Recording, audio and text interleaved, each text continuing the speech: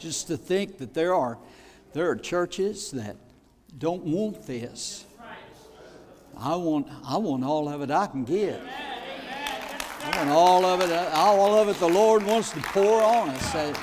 We'll take it all. Amen. Thank you, worship team. Thank you so much for leading us into the presence of the Lord.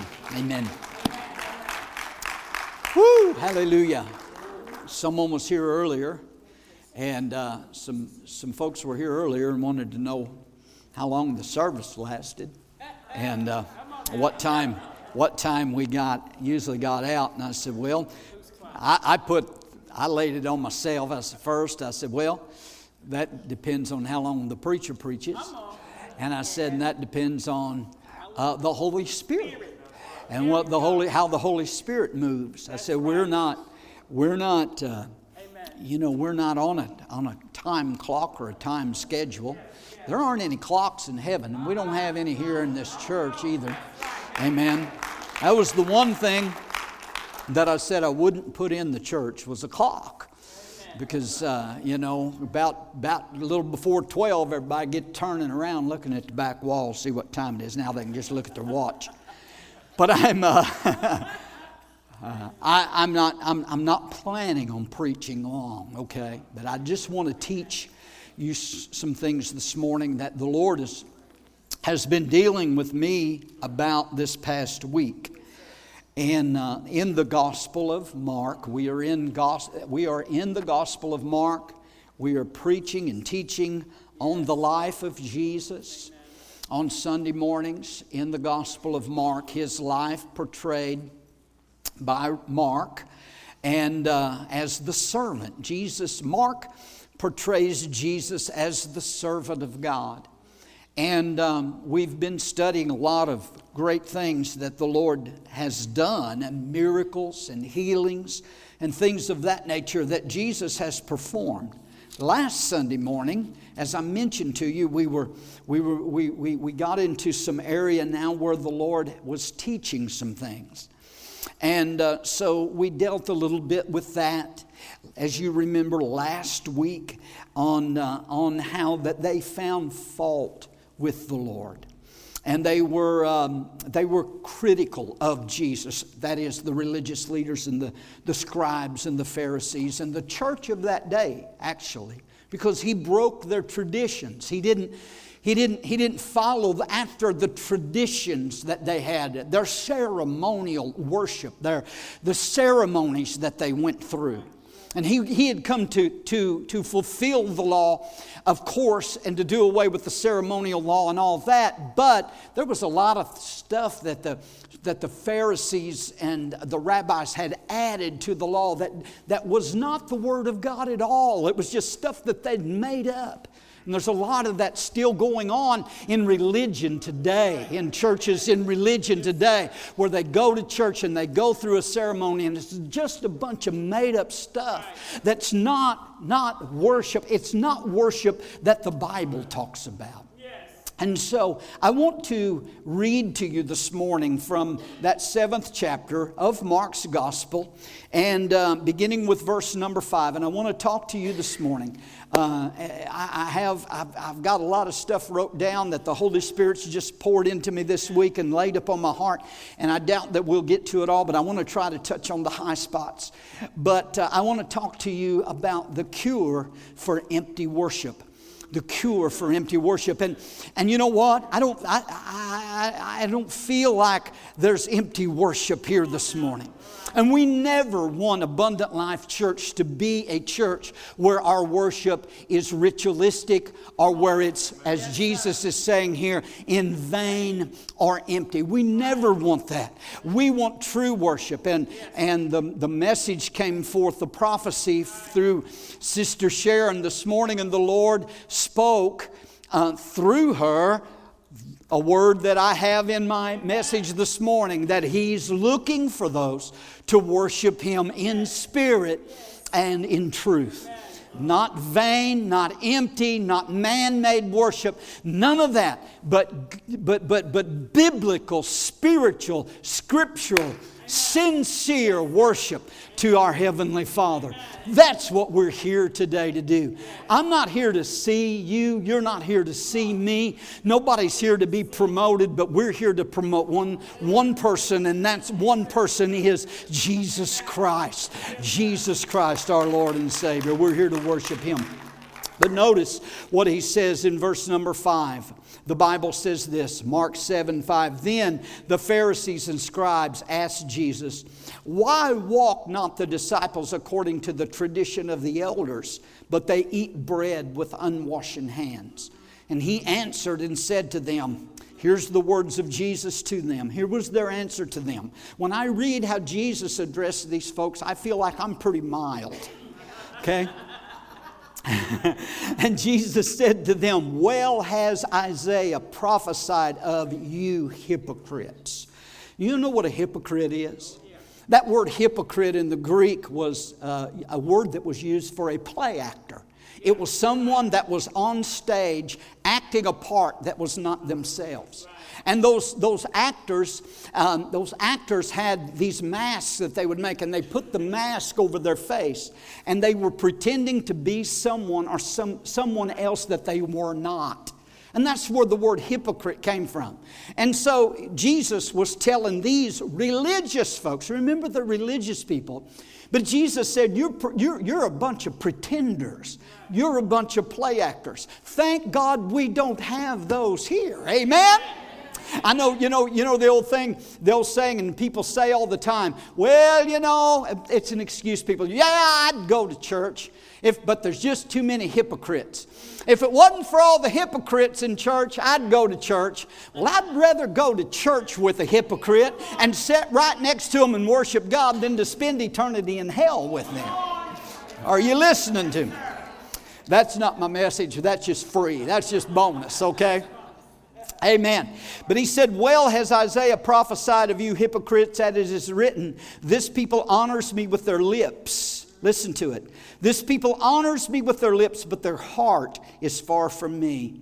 Howbeit in vain do they worship me, teaching for doctrines the commandments of men. For laying aside the commandment of God, you hold the tradition of men, as the washing of pots and cups and many other such like things you do. And He said to them, full well you reject the commandment of God, that you may keep your own tradition.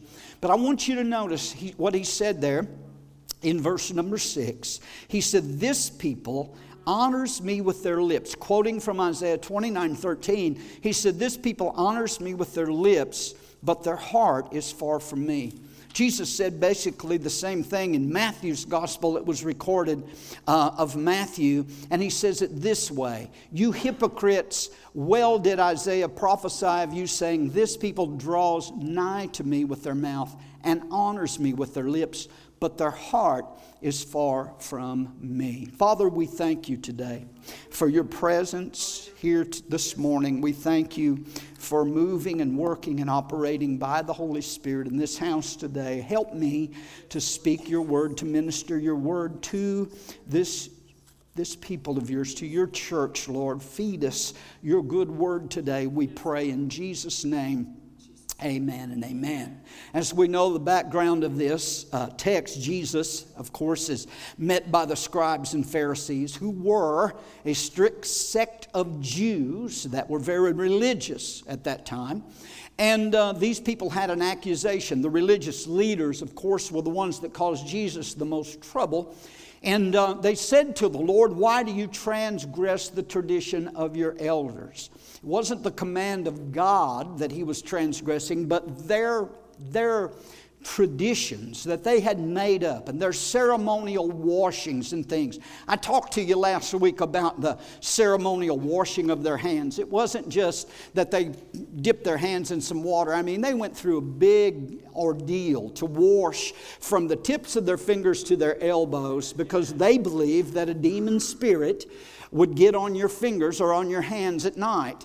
And if you would eat food without washing your hands and going through this ritual, ritual that you would ingest this demon and literally become demon possessed. That's what they were trying to point out of the disciples. They haven't went through our ritual. They haven't done what we have commanded to be done. So they found fault with the Lord. We talked about that last week.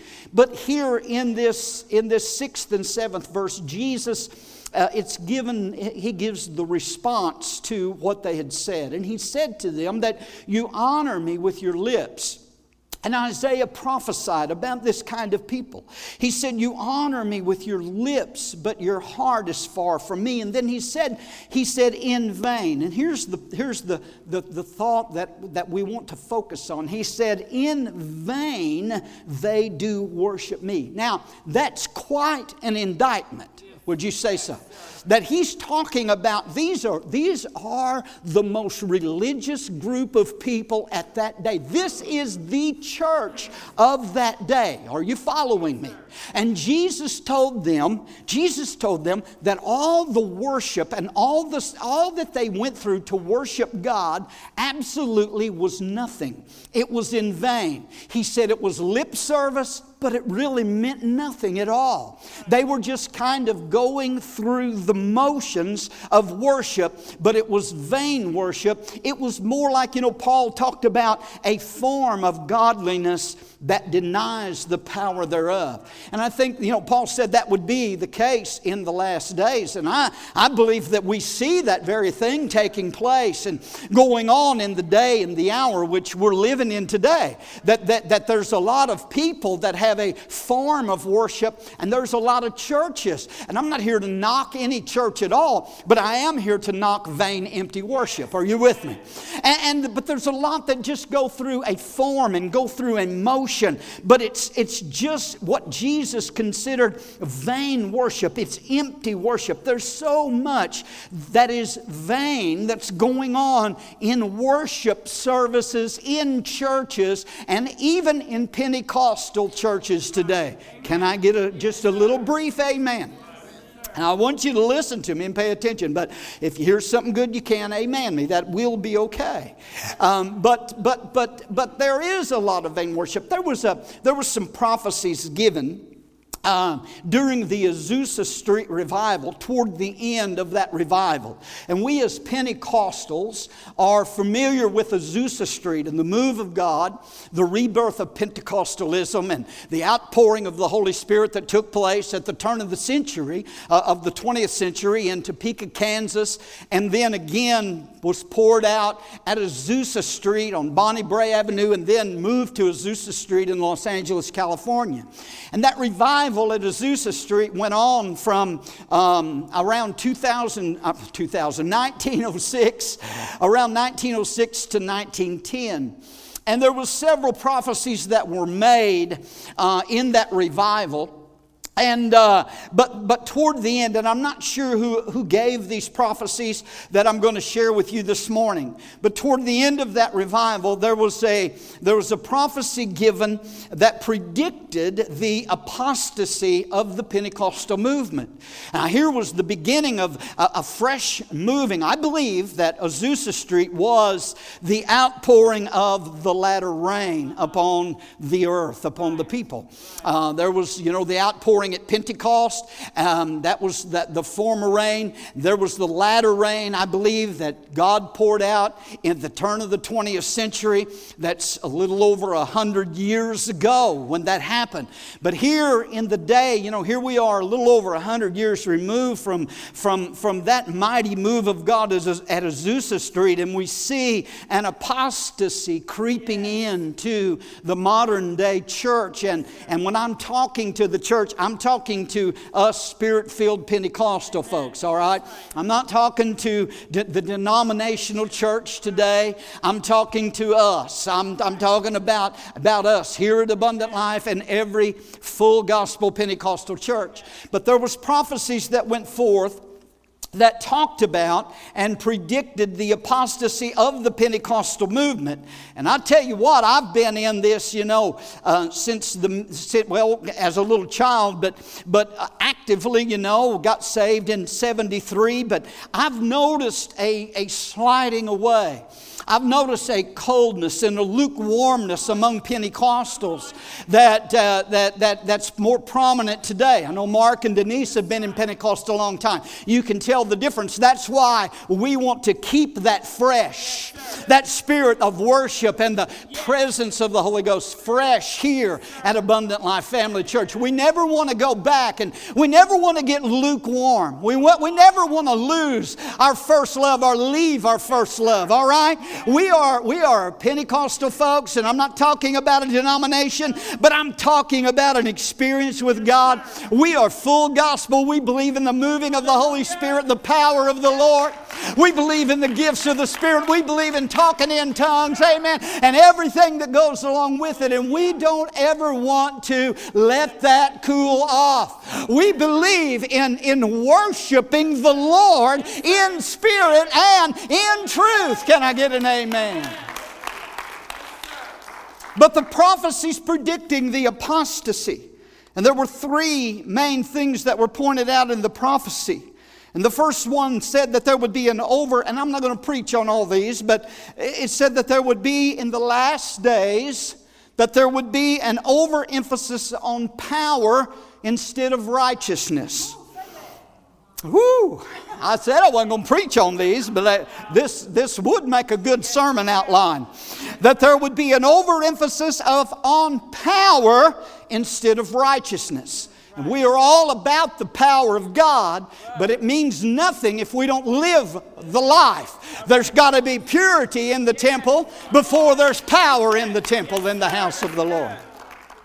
But then the next one was there would be an overemphasis on the gifts of the Spirit instead of the lordship of Jesus Christ.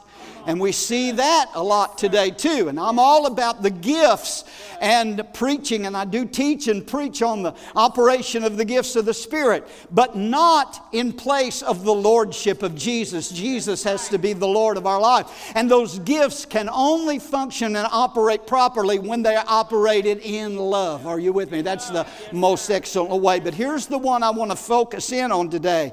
Here was the third point of this prophecy, that in the last days that there would be an overemphasis on praise to a God that they would no longer pray to. That there would be an overemphasis on praise to a God that they would no longer pray to.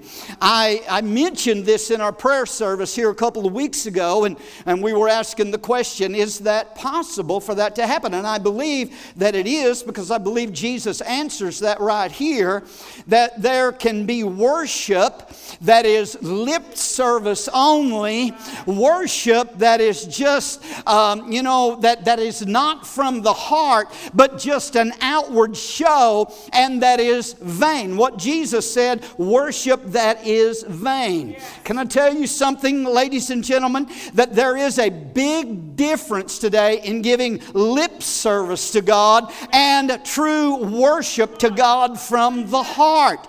And we have got to avoid vain worship at all costs. We've got to guard ourselves to make sure that we're not, that we don't ever get into that mold of just going through the motions and having a form of godliness. We don't want our church services to be stereotyped and always predictable and always knowing everything that's going to happen. I'm like the one preacher prayed, God, do something today that's not in the bulletin. Have your way, Holy Ghost. Have your way in our church and in our lives. Amen?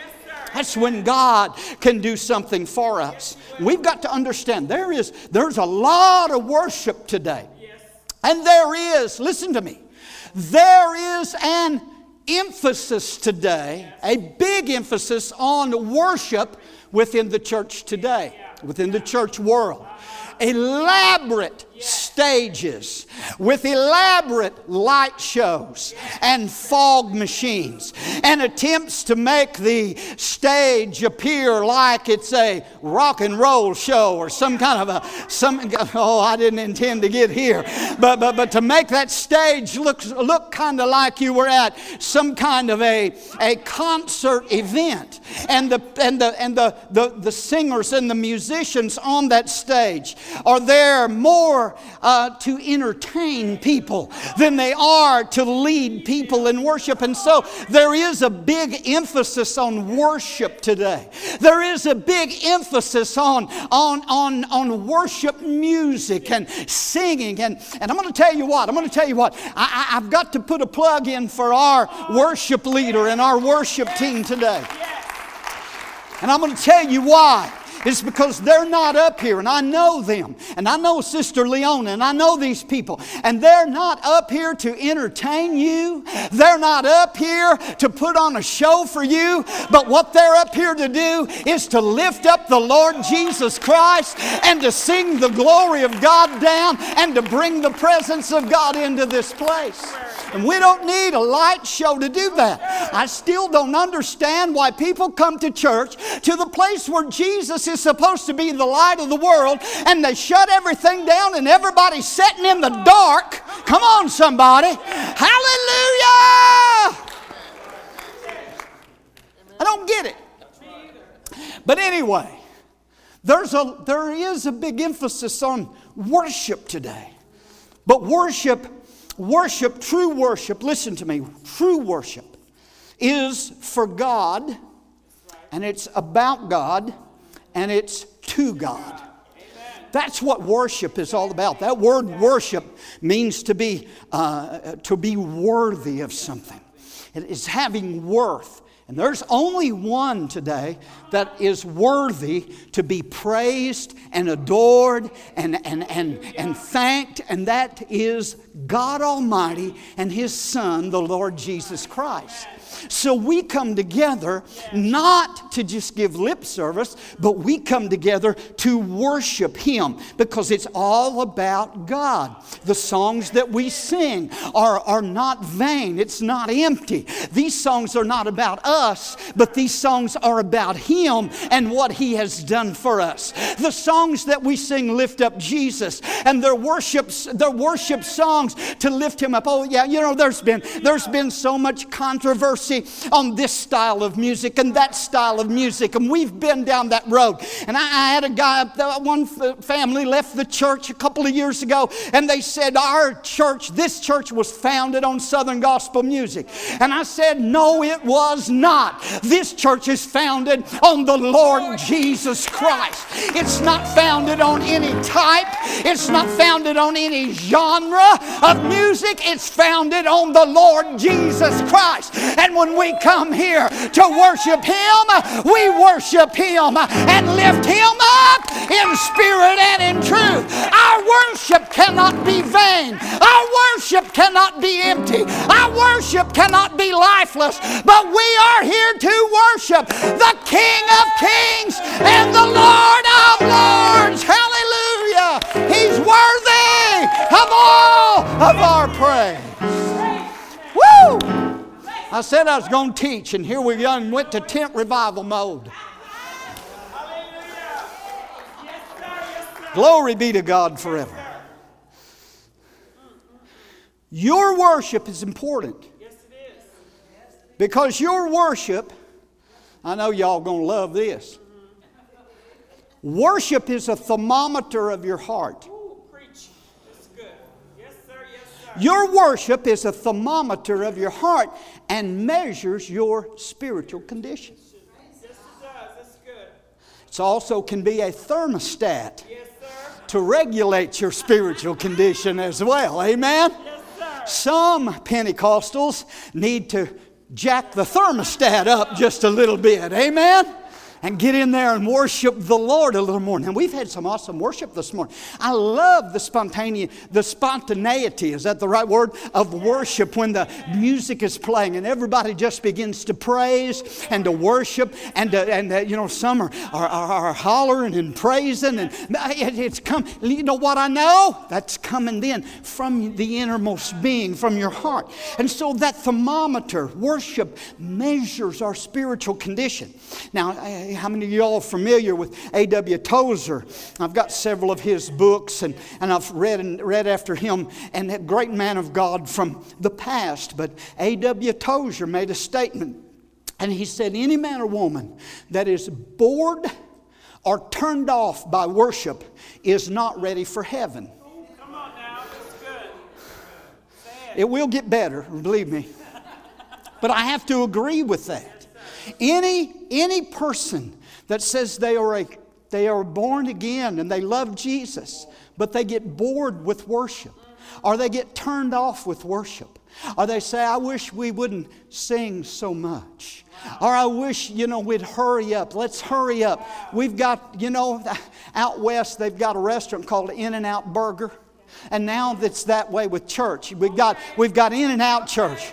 Let's get in. Let's hurry up. Let's check this off of our list for the week and get out. We'll get you in and out. That's even their advertisement. We'll get you in and out in an hour. Let me tell you something. The Holy Spirit, when He is there, it may be just an hour of worshiping Jesus before there's anything else that takes place. Is there anything wrong with that? Nothing whatsoever. Because let me tell you something. When you read Revelation chapter 4 and Revelation chapter 5, you will find out that when we are before the throne of God, there's a whole lot of worship going on. And if you and I are not, if we're not in the place today where we love worship, heaven's going to be a miserable place for us, because that is going to be a place of worship. Oh, God wants to do so much for you. He wants to do so much for this church. He's got some mighty big plans for your life, but what He's wanting you and I to do and this church to do is to worship Him in spirit and in truth. Come on, amen. Woo! True worship is sacred. God takes it seriously. Listen to me, saints. God takes it seriously when His worship is corrupted. We must never corrupt worship, because it is sacred. It is holy before God. When churches get up on, and singers and musicians get up on a Sunday morning, and some churches this happens and has happened, and they are doing secular worldly music on Sunday morning, they have violated the sacredness of the true worship of God. God's not within a million miles of that. It's vain worship. It's empty. That word vain that Jesus used means that it's empty worship. Amen. It's useless worship. It's of no value. And that can worship be of no value if it's not done properly, and if it's not done from the heart, and if it's not done the way the Bible says to do it. Yes, it's of no value. It's emptiness. It's worthlessness. It's more than just giving lip service. He doesn't want just your lip service. He wants you to praise Him with all your heart, with all your soul, with all your being, with everything that is within you. Bless His holy name. Amen. Amen. God doesn't need our worship. That isn't the thing. It isn't the thing that He has to have our worship. Because I'm going to tell you something today, that God's going to be God whether we worship Him or whether we don't. But I'm going to tell you something else. It is our privilege that we have to come together and worship Him. Thank God. I was thanking the Lord, Brother Terry, on the way to church this morning. Lord, I'm glad to know, I'm so thankful that I live in a country that I can drive down this road to Abundant Life Family Church, and the Gestapo won't be standing there with machine guns telling me I can't come in this house of worship. Oh, come on, we better thank God that we've got that today. There are are people today in high places that want to take that freedom away from us. But the church better rise up and quit playing church and quit worshiping vain worship and praying vain prayers and get busy and worship. I thank God for the privilege that I have to worship my Creator. Hallelujah. Woo! I don't have to go underground. I don't have to go undercover. I can put it on Facebook. I can put it on social media. I can talk about Jesus everywhere I go because I live in a nation that will allow me to worship God. Woo! I got to get still here.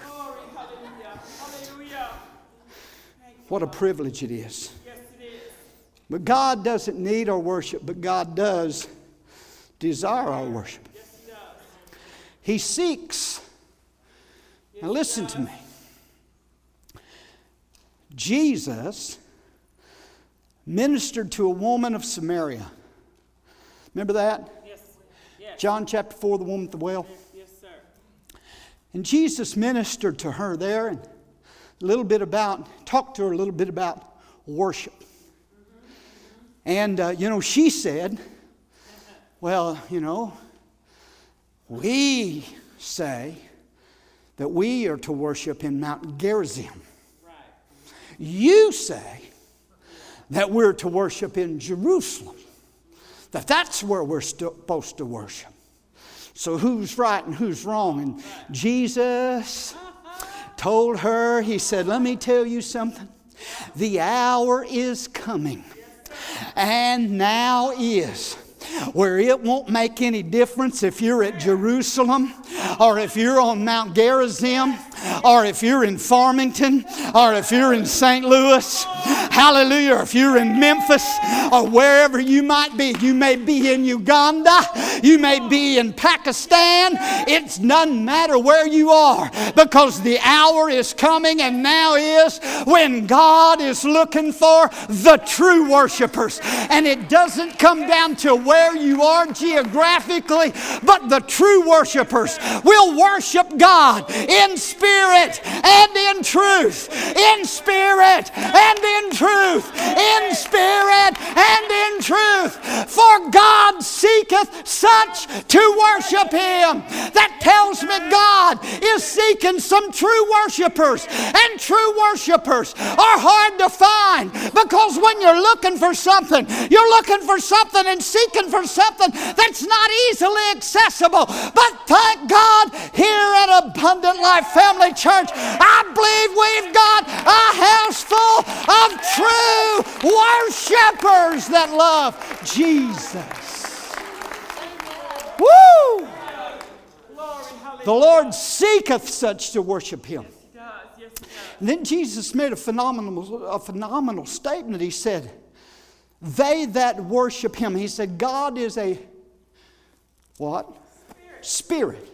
Or He is spirit. He is a spirit being. And they that worship Him, He used the word here, must. M-U-S-T.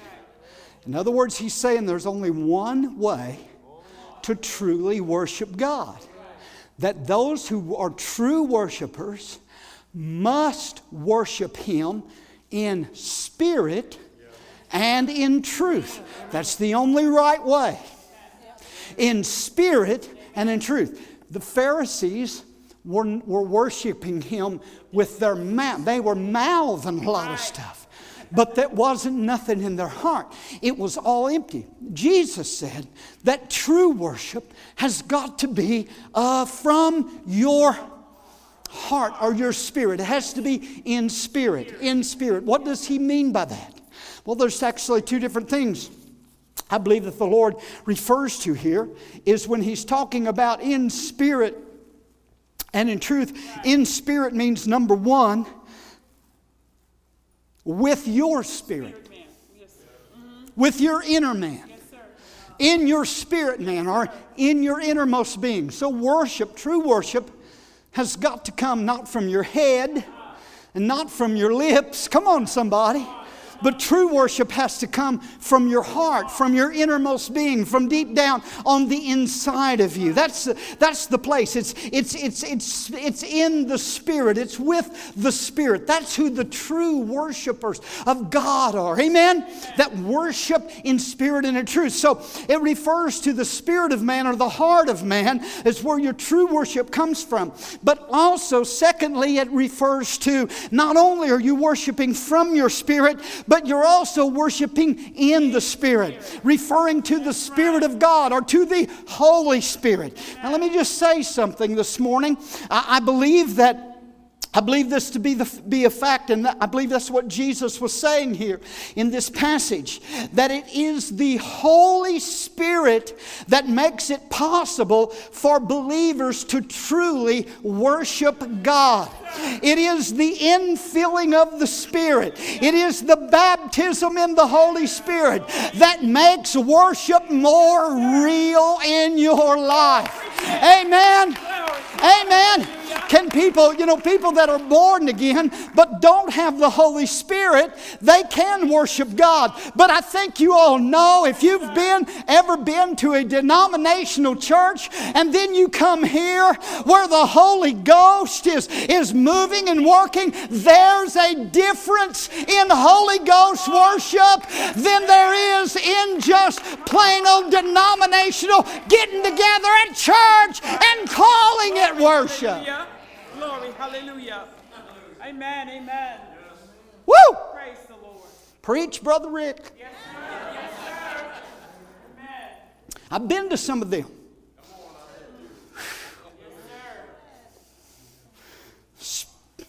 Yeah. We went to, help me, Jesus. People will go into a particular church and there's a bowl of water there and they have to sprinkle themselves. It's ritual. We went to a wedding when our son was little, Gabe was little, and he had never been in this particular kind of church before. And we walked in the front and there was that basin with water, holy water. Gabe never saw it before. He thought that's where you washed your hands before you went into the sanctuary. So he's there just washing his hands away.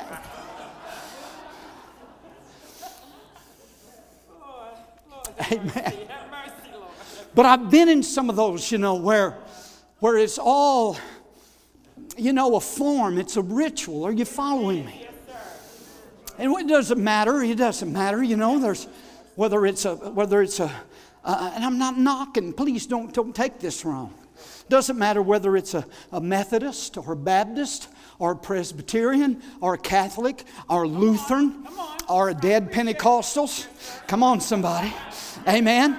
Or Episcopalian or whatever denominational tag or name you want to put on it. That's not what we're talking about. We're talking about the differences, or whether it's Nazarene. Here, Jim and Charlotte came out of the Nazarene church, and it doesn't matter. I'm sure they could testify and tell you today that there is difference, and we're not knocking them, but there's a difference in the worship they experienced there and the worship they experience here now that they have received the baptism in the Holy Spirit. Because true worship has to be from the Spirit and by the Spirit. And it's just a fact that when we worship God, the Holy Ghost will always lead us into the true worship of the Lord Jesus Christ. The anointing will be present. The power of God will be present when there is Holy Ghost anointed worship. And that's what the Lord spoke to us this morning in the prophecy, that we are to worship Him in spirit and in truth. And this morning, what we've experienced here this morning is not vain worship. No, sir. No, sir. It's not empty worship. It's worship in our hearts, our spirits, by the Holy Spirit. Oh, when there's just a spontaneous move of God. And I love to see people like this morning just coming up front and worshiping. Yes, sir. That's right. Are you with me? Yes, sir. I love to see that. People just coming up with their hands lifted. Nobody calling them up. Nobody saying, come up. Nobody, no cheerleader up there saying, okay, now let's lift our hands. No, come on. You know, hallelujah, let's leap for joy. Glory to God. I don't believe you need no cheerleader when the Holy Ghost is moving. Amen. Hallelujah. Yes, sir. Amen. Amen. Let the Holy Ghost lead us into worship. But worship is so important. I'm about out of time. Yes, sir. Hallelujah. Hallelujah. Oh, I got too much. Preach it. When you look at the Old Testament tabernacle, let me just throw this in here. When you look at the Old Testament tabernacle, all of the furnishings, of course, were types of Christ. That tabernacle was a type of true, genuine worship. The brazen altar was a type of Calvary. You couldn't go any farther till you went to the brazen altar. I'm going to tell you, you can't go in. You'll never get to the Holy of Holies until you get past that brazen altar. That's where the sacrifice is made. You're not getting in that Holy of Holies if you bypass Calvary. Are you with me? It was where Jesus died. So that was the type of the cross. And then you had the laver, the brazen laver that was filled with water where the priests would wash their hands and feet, which is a type of Christ, our cleansing, our sanctifier. But then you could go into the holy place. And it was in that holy place that there were 3 items of furniture there. There was the table of showbread over here where the showbread was placed, those loaves of bread that were placed there fresh. And then there, which was a type of Christ, the bread of life. Then there was the altar of incense, which was a type of Christ, our intercessor. And then there was the golden lampstand, or the menorah, the seven golden candlestick of 7 branches that was there. That represented Christ, the light of the world. But there's something else about that lampstand. Jesus said in Revelation that golden lampstand also represented his churches. Didn't he say that? He said when John saw that vision on the Isle of Patmos, he saw Jesus and he was standing in the midst of 7 golden candlesticks, or 7 golden lampstands. And he had 7 stars in his right hand. And John said, what is that? And Jesus said, I will tell you the mystery of the 7 stars and the golden candlestick. He said, first of all, the 7 stars that are in my right hand are the 7 pastors of those 7 churches. Every time I read that, I just want to shout, because I'm glad to know that Jesus has got his pastors in his right hand, taking care of them. You better watch. I'm not saying it's just to protect myself. I can take it. I can take anything anybody can dish out. Are you hearing me? Because I got the Holy Ghost today. But I can tell you one thing. People better be careful about touching God's pastors, because Jesus has got them in his right hand. Yes, he does. Yes, he does. Then he said the 7 golden candlesticks, or the menorah, the lampstand, are the 7 churches. 7 being the number of perfection, which represents the entire church age. So he gives the example, Jesus does, of that candlestick also representing the church, whom Jesus says we are the light of the world today. But there's something about that candlestick. There's something about that lampstand. It was gold. It was beautiful. We could elaborate on all that. But the most important thing about that lampstand was this, is that it had to be filled with oil. Every morning and every evening. I don't think anybody's hearing what I'm saying today. Amen. The priests were given that responsibility, that at 9 o'clock every morning the priest was to go in there, trim the wicks on the lampstand, and replenish the oil in the lamp. And then at 3 o'clock in the afternoon, at the time of the evening sacrifice, the priest was to go back in, trim the wicks, and replenish that menorah, that lampstand, with oil. How many of y'all know what oil is a type of? Oil is a type of the Holy Spirit.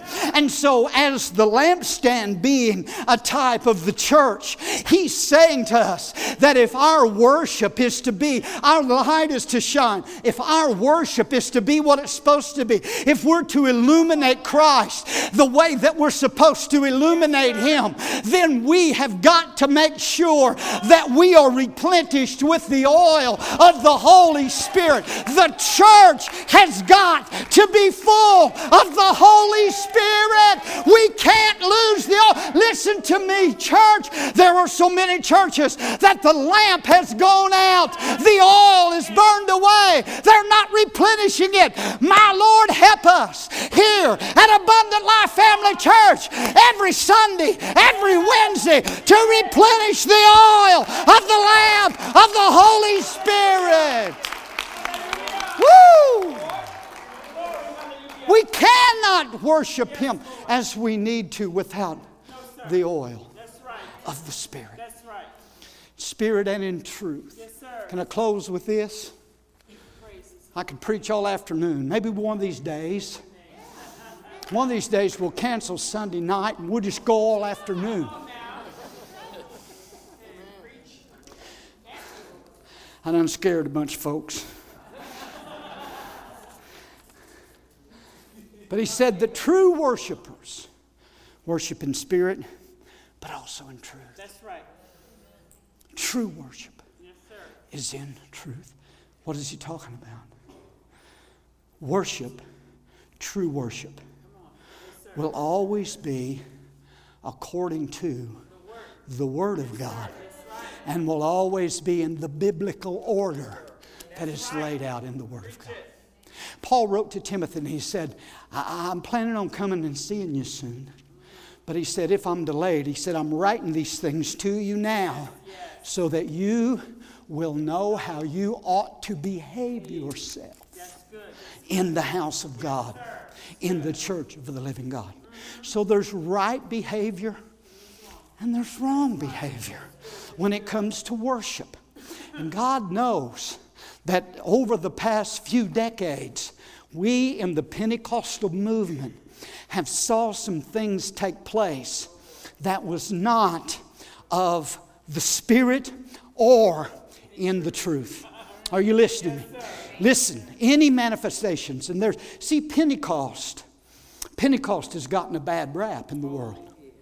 And the reason being is because some people see some manifestations that are not biblical or scriptural taking place in a, quote, charismatic Pentecostal church or environment, and they want to lump all Pentecostals into that one sack and say they're all crazy, they're all of the devil, they're all demonic. And that's not true, because there are things sometimes that go on in Pentecostal churches that are not based on the biblical order of things. Amen? That's why Paul had to write to the Corinthians in 1 Corinthians 14 to give them the proper scriptural order of how the gifts of the Spirit should operate within the church. Because there's that tendency we all have to get in self or to get in the flesh. Or, you know what I'm saying? And that's what was happening in Corinth. Everybody was just praying in tongues all the time, and there wasn't time for the preacher, for Paul to preach or for them to do anything else. And so Paul had to lay down some ground rules.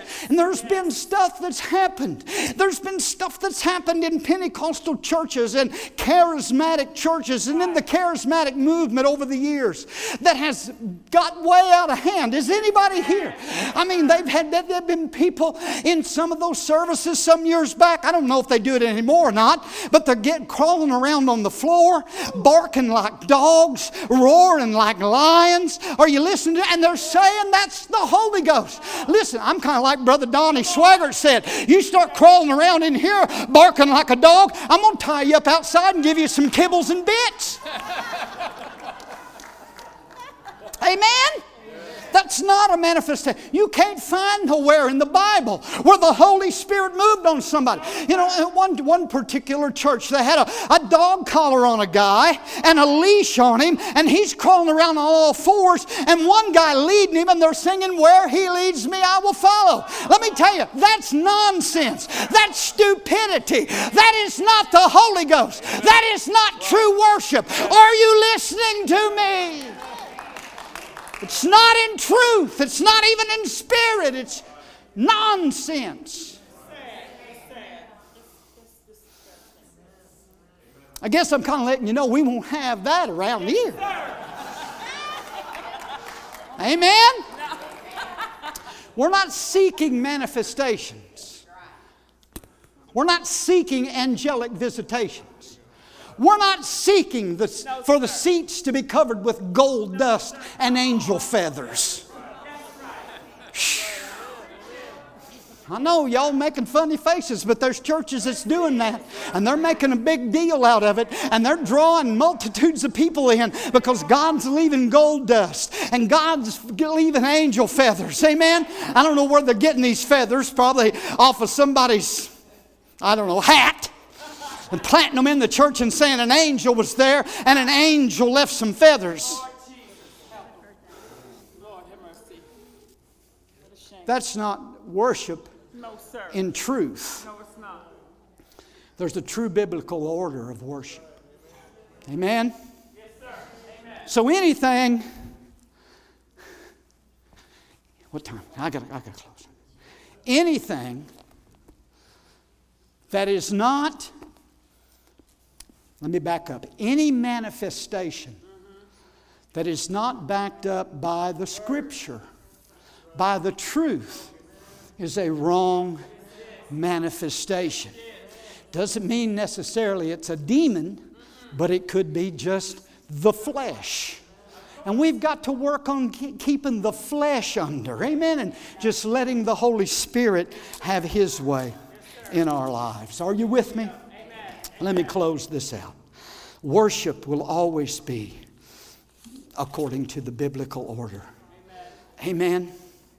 We fail to worship in truth when there are excesses and unbiblical things that take place within the church. And go under the guise of worship. It is vain worship. It's got to be from our spirit that is moved upon by the Holy Spirit and in the truth of the Word of God, or it's not accepted by the Father. If it's not based in the cross of Calvary and Jesus' finished work, the worship cannot be accepted by the Father. That's the only way that we must worship Him. We must worship Him in spirit and in truth. But worship in truth in the local church includes a few things. Worship team, make your way back. This could be a sermon here in itself, but I'm just going to throw it out here to you. You can jot these down, and I'll preach on them some other time. But worship in truth, in a local assembly, in a full gospel Pentecostal church, will include, number one, Spirit-anointed, Spirit-filled singing. Amen. Yes, sir. Amen? Yes, sir. Paul said, be not drunk with wine, whereas in excess, be filled with the Spirit.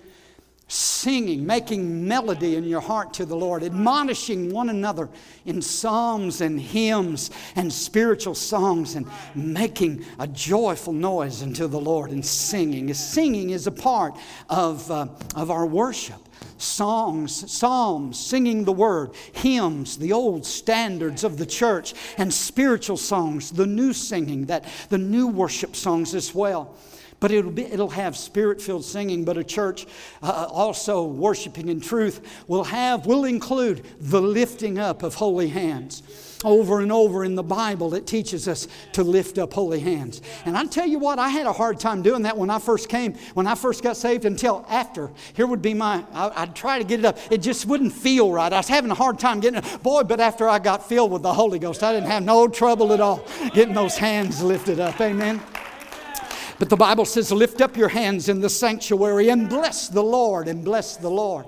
He said, let my prayer be as incense, and the lifting up of my hands as the evening sacrifice. Paul told Timothy that he would have men pray everywhere, lifting up holy hands without wrath and without doubting. Clapping of the hands is also a form of worship. The Bible says that in Psalm 47:1, clap your hands, all ye people, and shout to the Lord with a voice of triumph. Now, it's not the same as what the world does when they clap their hands, because we're not applauding anybody. We're not honoring the flesh. We're in a place here to worship and honor God. There can be clapping of the hands because of exuberant joy, and we're expressing that joy that we have, that God has filled our soul with joy. And you know, people will do that when they get so happy that they can't help it. Amen? But praise God, that's also a part of our worship. But there's a time to clap and there's a time not to clap. There's a time to shout and there's a time not to shout. There's a time to be loud and there's a time to listen. Are you with me? Amen? But clapping of the hands is included. But also dancing in the Spirit, dancing before the Lord is also included as well. The Bible says that we're to worship Him in the dance. Loud shouting is also a part of our worship in the appropriate place and the appropriate time. He said, shout unto the Lord with the voice of triumph. Amen? That's a part of Spirit-filled worship. And everybody can't be shouting while the preacher's preaching, or you got to listen to what the preacher's got to say. But there's a time when we shout because we know God has given us the victory in our life. That is a part of our worship. But prostration before the Lord, being slain, they say in the Spirit, is also a part of Pentecostal worship, as long as it is the Spirit and not just somebody acting like they're falling out. Come on.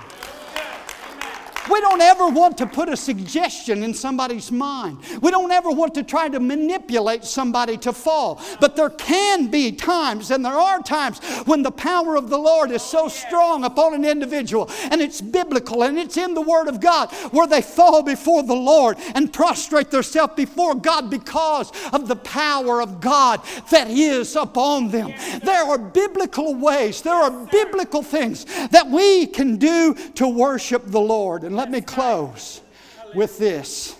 Psalm 150. Woo, hallelujah. You ready to sing and praise the Lord? Yes, sir. Amen? Amen. Just hang on. All the restaurants tables are going to be empty here in a minute. You can just walk right in and sit down. Glory to God. Glory to God. Amen? Amen. Oh, I love it. I love it. I love it. I love it. Psalm 150 says, praise ye the Lord. Praise God in His sanctuary. Praise Him in the firmament of His power.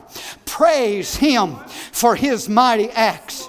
Praise Him according to His excellent greatness. Praise Him with the sound of the trumpet. Praise Him with the psaltery and the harp. Praise Him with the tambourine and the dance. Hallelujah. It's okay to dance a little bit and dance before the Lord with all of your heart. Praise Him in the dance. Hallelujah. Praise Him with the stringed instruments, Brother Buddy and Brother Terry. Praise Him with the organ. Hallelujah. Praise Him upon the loud sounding cymbals. Come on, somebody. Praise Him upon the high sounding cymbals. Let everything that has breath praise the Lord. Praise ye the Lord.